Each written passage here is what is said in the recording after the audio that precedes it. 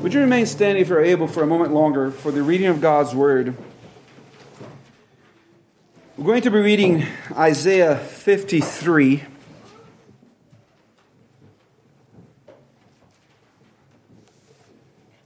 We're actually going to start at verse 13 of Isaiah 52 and read through the end of Isaiah 53. This is the word of our Lord, Isaiah 52, starting at verse 13. Behold, my servant shall deal prudently.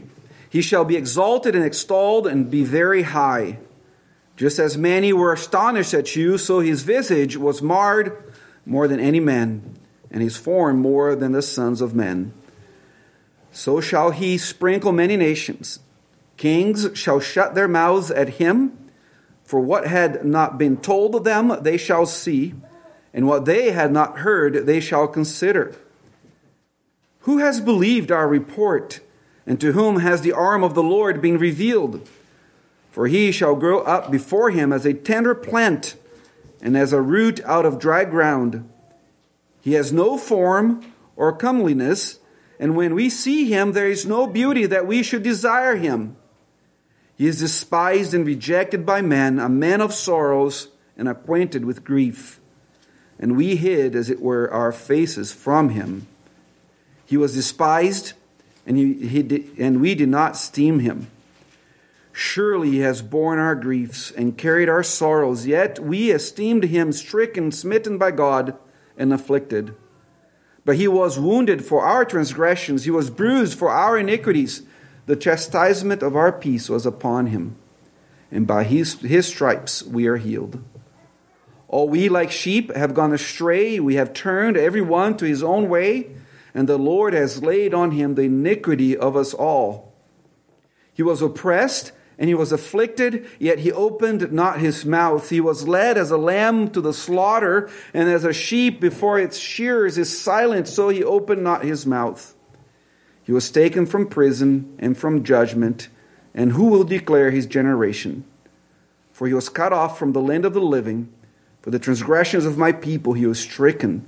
And they made his grave with the wicked, but with the rich at his death, because he had done no violence, nor was any deceit in his mouth. Yet it pleased the Lord to bruise him. He has put him to grief. When you make his soul an offering for sin, he shall see his seed, he shall prolong his days, and the pleasure of the Lord shall prosper in his hand. He shall see the labor of his soul and be satisfied. By his knowledge my righteous servant shall justify many, for he shall bear their iniquities. Therefore I will divide him a portion with the great, and he shall divide the spoil with the strong, because he poured out his soul unto death. And he was numbered with the transgressors, and he bore the sin of many, and made intercession for the transgressors. This is the word of our Lord. Let us pray. Father in heaven, your word is powerful and reaches into the deepest parts of our heart. We pray that as your word is proclaimed tonight, that our hearts would be laid open and bare before you with whom we have to do. We pray that you point us to Christ, the one who died but came to life and reigns at your right hand. We pray these things in Jesus' name. Amen. Please be seated.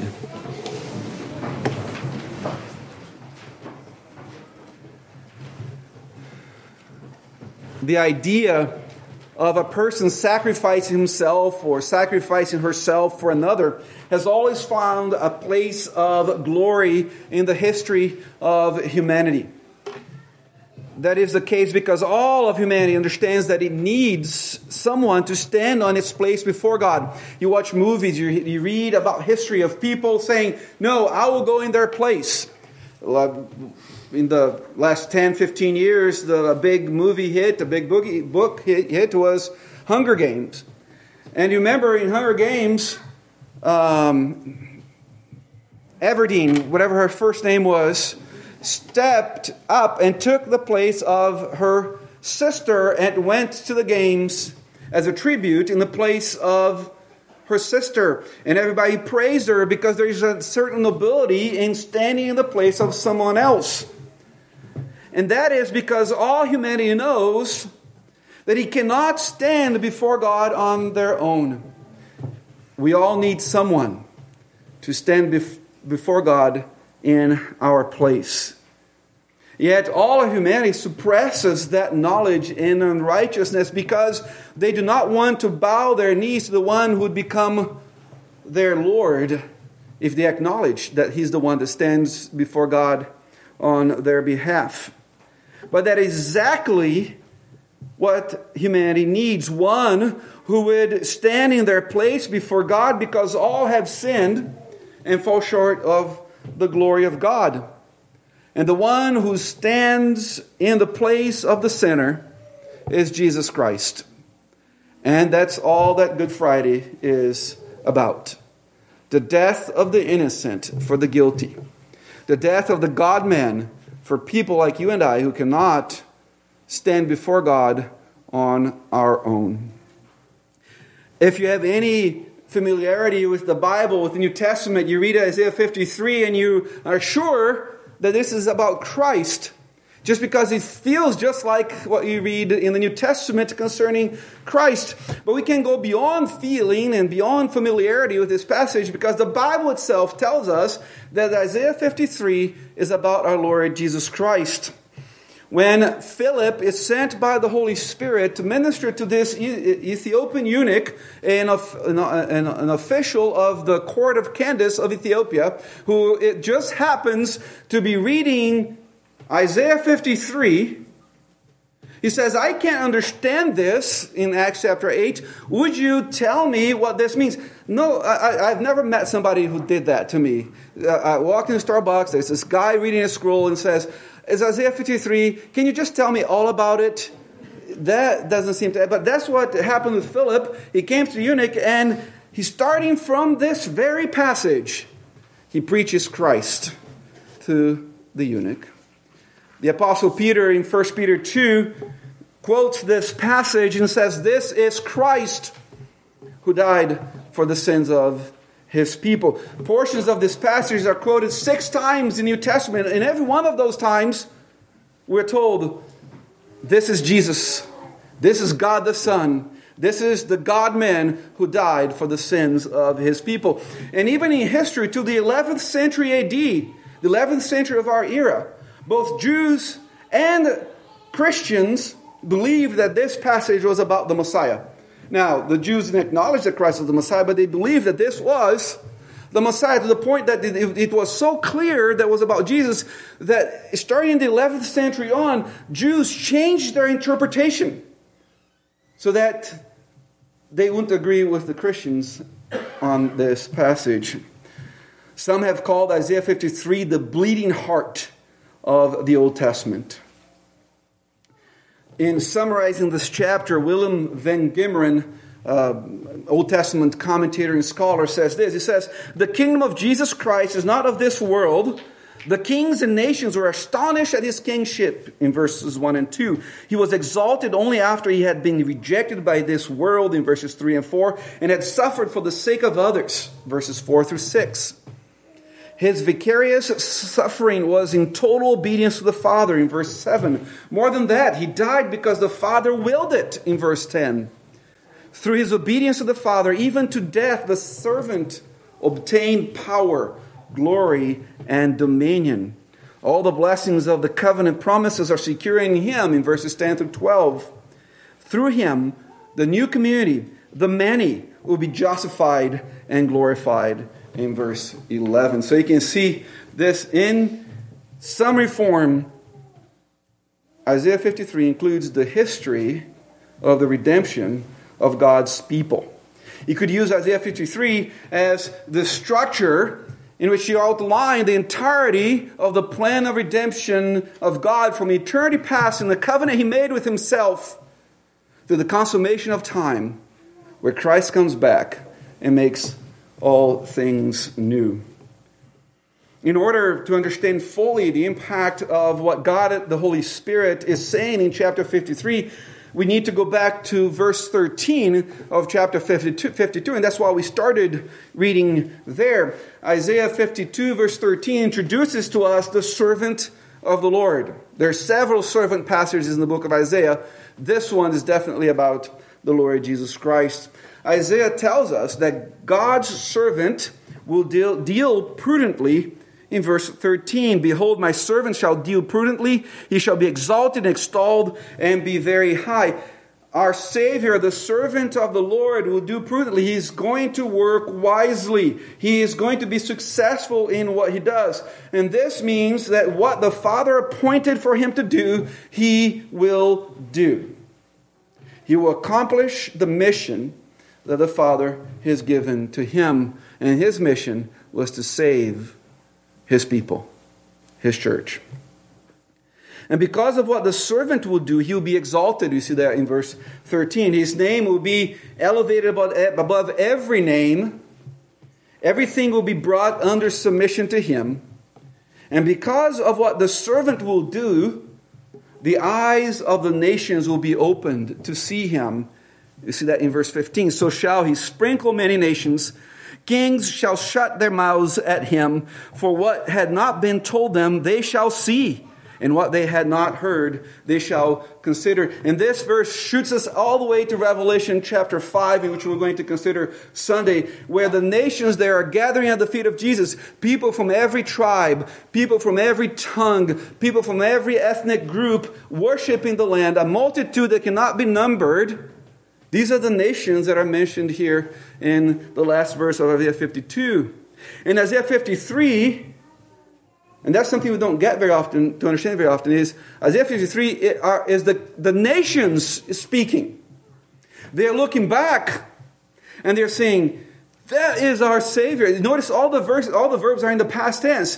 From the point of the speaker, these things happened. So the speakers are future to Isaiah 53, looking back and acknowledging that Jesus is that Savior that gathered, that Lamb slain before the foundation of the world, that's now sitting on the throne of heaven, gathering the nations to himself, and one day is going to have a multitude that cannot be numbered before him. And how was he going to accomplish that? By dying 2,000 years ago on that cross. Before we go any further, I want you to see that this chapter speaks of Christ's suffering, and that suffering as a substitute for those that have faith in him. That's what this chapter is about. He did not need to suffer. He himself was perfect. He suffered for his people, and if you belong to him, he suffered so that you do not have to suffer in hell for your sins. This is not about temporal suffering. This is not about healing. This is not about prosperity in this life. It is about sin.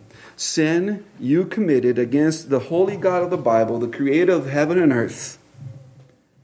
This is about your greatest problem. Your greatest problem is not your boss. Your greatest problem is not your spouse. Your greatest problem is not your children. Your greatest problem is that you're a sinner. And God is holy. And you have to give an account before him. Apart from Christ, we are sinners. Kevin DeYoung, in the post on World Magazine, which I print in the back of your order of service, says this: not the sinners that Christ died for. These are not theoretical sinners, not nobody's perfect sinners. Real sinners, inside and out, dead in our sins and trespasses, desperately sick, enslaved by passions and pleasures, being hated and hating one another. That kind of sinner. And that is who you are. That's who I am apart from Christ. DeYoung continues, sinners in need of a real Savior, not a myth or a metaphor, not a better version of ourselves, not a hero of our own making. We need a man like us, and we need a God utterly unlike us. We need a genuinely historical person who transcends history, an eternal Son born in the fullness of time, a dying sacrifice who does not stay dead. That is Jesus. That's our Lord. He, in Isaiah 53, received what we deserved. In verse 4, says that he bore our grief. He carried our sorrows. In verse 5, it says that He was wounded for our transgressions. He was bruised, crushed for our iniquities. And then when you hear this word bruise or crush, your mind should go straight back to Genesis 3, verse 15, where the Messiah, the seed of the woman, was going to crush the serpent's head and free us from the dominion of sin. In verse 5, He was punished, chastised with the punishment that was due us. In verse 5 again, all our iniquities were laid upon Him. In verse 6, He was stricken for the transgression of God's people. In verse 11, He bore our iniquities. In verse 12, He bore the sins of many. And if you are His, you are so united to Him that what He did on the cross was you die on the cross with Him. A very wise pastor, French pastor from the 16th century by the name of John Calvin says, when we behold the disfigurement of the Son of God, when we find ourselves appalled by His marred appearance, we need to reckon afresh that it is upon ourselves we gaze, for He stood in our place. That man beaten to a pulp, nailed to the cross, when you look at Him, you must see you. You must see your sins crucified with Him. He received what we deserved so that we receive what we don't deserve. By His stripes we're healed in verse 5. He was beat up so that we could be made spiritually whole. Because of His righteousness, all those who come to Him in faith will be justified, will be declared not guilty in verse 11. Because He satisfied the wrath of God, God is at peace with us. Verse 5 again. Believer, Christian, God is at peace with you. The Apostle Paul says, having been justified by faith in Jesus Christ, God is at peace with us. He's no longer striving against you. He's no longer at odds with you. He's no longer condemning you. It is He who justifies. There's nothing that can separate you from the love of God in Jesus Christ. Why? Because your Savior, 2,000 years ago, willingly took upon Himself the guilt of all your sins. Do you understand the magnitude? Do you understand the awesomeness of what Christ did for His people? If you're a believer in Jesus Christ, do you understand how the greatness of what Christ did for you? When God the Father was ready to pour His wrath upon us, Jesus said, pour it on me instead. Spare my people. Pour it on me. He experienced infinite pain, suffering, and punishment for you and for me. And He did that because He wanted to redeem a people for Himself, because He loved us. The sermon, the Upper Room Discourse, that large portion of red letters in the Gospel of John, starting in chapter 13, where our Lord washes the disciples' feet and then talks about the Holy Spirit coming upon them. That portion starts with this amazing statement. In John 13, verse 1, the apostle says, before the feast of the Passover, when Jesus knew that His hour had come, that He should depart from this world to the Father, having loved His own who were in the world, He loved them to the end. The end of life, but also to the end of love. There's no corner of love that the love of Christ for His people doesn't go. And you say, but can you prove that to us, Pastor? Yes. He died on the cross. That's the ultimate proof of His love for His people. And He did that almost willingly. In verse 7, it says, He was oppressed and He was afflicted, yet He opened not His mouth. He was led as a lamb to the slaughter, and as a sheep before its shears is silent, so He opened not His mouth. The Messiah did not resist any of what was done to Him. He had the power to do so. He told Peter, put that sword away. Don't cut the servant's ear. If I wanted to, couldn't I call 12 legion of soldiers, of angels to come and defend me? But I'm not going to do that. I'm going to most willingly go to the cross, because if I don't, my people cannot be saved. He had the power to do so, but he didn't. In John 10, he says, nobody takes my life from me. I lay it down, I take it up. I will do what my Father wants me to do. And he chose not to resist any of the evil that was done against him, because he knew that if he did, he would not be able to save you or to save me. So he says, greater love has no one than this, than to lay down one's life for his friends. If you have trusted in Jesus Christ, he calls you his friend, and he laid down his life for you. If you are here without Christ, run to him. Run to him now. Don't wait. Don't wait. You don't know what's next. You don't know what's going to happen to you in the next second. Run to Christ. Trust in him. Be surrounded by his love. If you choose to do otherwise, there will be only the wrath of God left for you. Now, someone might say, well, he was God. He knew what was going to happen. And that's why he did it. It was easy for him. He knew about the resurrection.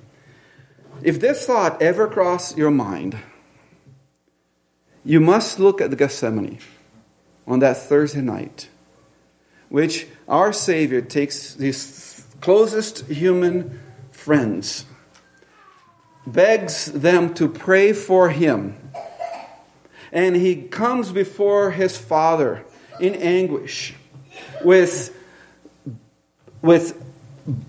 sweat, as it were, of blood, and begs with his Father, let this cup pass from me. If you think it was easy for him to do that, think about what that cup is. What is the cup that he's begging the Father to pass away, to pass from him, to let it go from him, to take it away from him? This was the cup of the wrath of God that he was about to drink on behalf of all who would believe in him. This was the cup that contained all the sins of his people, your sin, my sin, to be forgiven, that was going to separate him from his Father and the eternal fellowship he had. And you think that was easy for him? If you think that being God made this suffering more bearable, walk into the Praetorium, the place where the Romans kept their guards and where Jesus was kept, and watch the Roman soldiers mock him and slap him and put a crown of thorns upon his head and whip him with a whip designed to remove layer after layer of flesh and skin, designed to kill somebody. And he did that for you. To the point that Isaiah 52 verse 14, I'm going to read from the ESV, is a little clearer. He says, and men were astonished at you. His appearance was so marred beyond human semblance. That's your Savior that night that you might think it was easy for him to do. He was so beat up that people could even tell, is that a human? If you think that dying for you was easy, climb Calvary with Jesus. And listen to him cry, my God, why have you forsaken me? He's not just purely quoting Psalm 22, claiming the rest of Psalm 22. These are the words of a suffering man who is betrayed by his people, who is forsaken by his Father, and he's doing that willingly so that you, the people of God, don't have to be forsaken by your God. It was not easy. It was not convenient. But our Lord and Savior did it for us. So the Apostle Peter says, for Christ also suffered once for sins, the just for the unjust, that he might bring us to God, being put to death in the flesh, but made alive by the Spirit. Though the message of Isaiah 53 is succinctly summarized in 2 Corinthians chapter 5, verse 21, where the Apostle Paul says, "For he made him who knew no sin to be sin for us, that we might become the righteousness of God in him." And not only did the Lord Jesus Christ suffer on our behalf, but he also was humiliated on our account. God the Son, equal in power and glory with the Father, being of the same essence, became like you and I, like you and me, became human. In verse 2 it says, "For he shall grow up before him as a tender plant, as a root out of dry ground. He has no form of comeliness, and when we see him, there is no beauty that we should desire him." Not only he became just like a human, like you and I, like you and me, but an average human. The kind that you couldn't pick out of a lineup. No attractiveness to himself as a human. He became flesh and dwelt among us, being humiliated by having to go through the miseries of this life. Dr. Alan McRae, an early professor in the Bible Presbyterian Church, in his commentary on the book of Isaiah, says, "He was born a Galilean peasant, living and dying in a little country on the very fringe of civilization. Seemed like a frail plant growing in a parched ground, altogether lacking majesty and beauty. He was despised. He was rejected by those of earthly importance. He was acquainted with pain and sickness. And this just doesn't seem to be the picture of a conquering king. Yet, this is exactly what it is. And this king reigns over us today with all power, with all honor, and with all majesty. His throne was a cross. Perhaps this is not how we would choose to do it, but that's how God chose to do it. And that was perfect. If you think that this message of the gospel is foolish, be careful, lest you be found to be the fool in the day of reckoning. Paul says exactly that in 1 Corinthians 1, when he says, "For you see your calling, brethren, that not many wise according to the flesh, not many mighty, not many noble are called, but God has chosen the foolish things of the world to put to shame the wise. And God has chosen the weak things of the world to put to shame the things which are mighty. And the base things of the world and the things which are despised God has chosen, and the things which are not, to bring to nothing the things that are, that no flesh should glory in his presence." The world thinks that a man die on the cross of the sins of his people is foolish.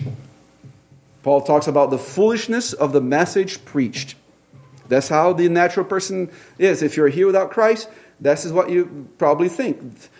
Why are you wasting time talking about a dead man? For one, he's not dead. The third day came, and he rose from the dead. He's alive, reigning over his church, and he's coming back. 2, God is not a fool. You are, but God is not a fool. Submit yourself to him. Bow your heart to him. Humble yourself before him, and he will exalt you. Our Lord was tried as a criminal and crucified among the wicked in verses 8 and 9. The creator of just think of me, the creator of the universe was condemned to die the death of a criminal by the very man that were commissioned by God to uphold his law. The religious leaders of the time. He was the established high priest who initiated the process to get the Lord of glory crucified. That's humiliating. But even as he hangs on the cross, thoroughly humiliated, we hear our gracious Savior promising to the repentant thief, "Today will be with me in paradise." And that's the promise he makes to everyone who comes to faith in him. They will be with him in paradise. And this suffering servant was God's perfect sin offering, verses 10 and 11. There is no other offer for sin. This is it. There is no need for another sin offering. Jesus is it. God is satisfied with the work of the Lord Jesus Christ on your behalf. It is finished, and he meant it when he said, as he's breathing his last, and he says, it is finished. Not only is his life finished, but his work on your behalf is finished. And all that we do is trust that what he did is ours. And this suffering servant came back to life and was exalted by the Father. In verse 12, it says, therefore I will divide him a portion with the great, and he shall divide the spoil with the strong, because he poured out his soul unto death, and he was unnumbered with the transgressors, and he bore the sin of many, and made intercession for the transgressors. And borrowing on this theme of verse 12, Paul writes that great song in Philippians chapter 2, in which he says, therefore God has highly exalted him, and given him the name which is above every name, that in the name of Jesus every knee should bow, of those in heaven, and of those on earth, and of those under the earth, and that every tongue should confess that Jesus Christ is Lord, to the glory of God the Father. He's been exalted by his Father. So what do we do with this information? If you are in Christ, rejoice. It used to be the tradition in the United States, I don't know if it was in Europe, but in the United States it used to be that Good Friday service was a very somber event. Often there was no singing. In the East Coast there was a tradition, and when the pastor was done, he would slam his Bible shut and leave the church, and nobody talk and leave. And that all business would close between noon and 3, because those are the hours of darkness on that Good Friday. We live on this side of the resurrection. The crucifixion leads to the resurrection. So if you are in Christ, rejoice. Rejoice, for the price of your soul has been paid in full. There's nothing else that you must do. Cling to the cross of Jesus and make it the center of your life. Let everything in your life flow from the cross, knowing that nothing can separate you from the love of God in Christ Jesus. Live righteously, knowing that Christ has conquered sin for you. Live happily, knowing that God's face shines upon you because it frowned upon his Son. So rejoice if you're believing in Jesus Christ. If you have not given yourself to Christ, do it. Do it now. Don't delay it. Don't leave it here today without trusting in Jesus Christ. Embrace him for your salvation. He has promised that he will not turn away anyone who comes to him. He will love you, he will redeem you, and he will preserve you forever with him. But the day of salvation is today, is tonight. Come to him. Come to him, you who are burdened. Come to him, you who are heavy laden. Take upon you his yoke, for his yoke is easy and his burden is light. Let us pray together. Father in heaven, we thank you that you are a God who saves. We thank you for the Lord Jesus Christ, who willingly gave himself to us, to his church. We thank you for his willingness to suffer. We thank you for his active obedience in his life. And we thank you, Father, that you brought him back to life, showing to us that his sacrifice was accepted by you. Again, we pray that your hand be upon all of us, that we all would trust in you. For asking in Jesus' name, amen.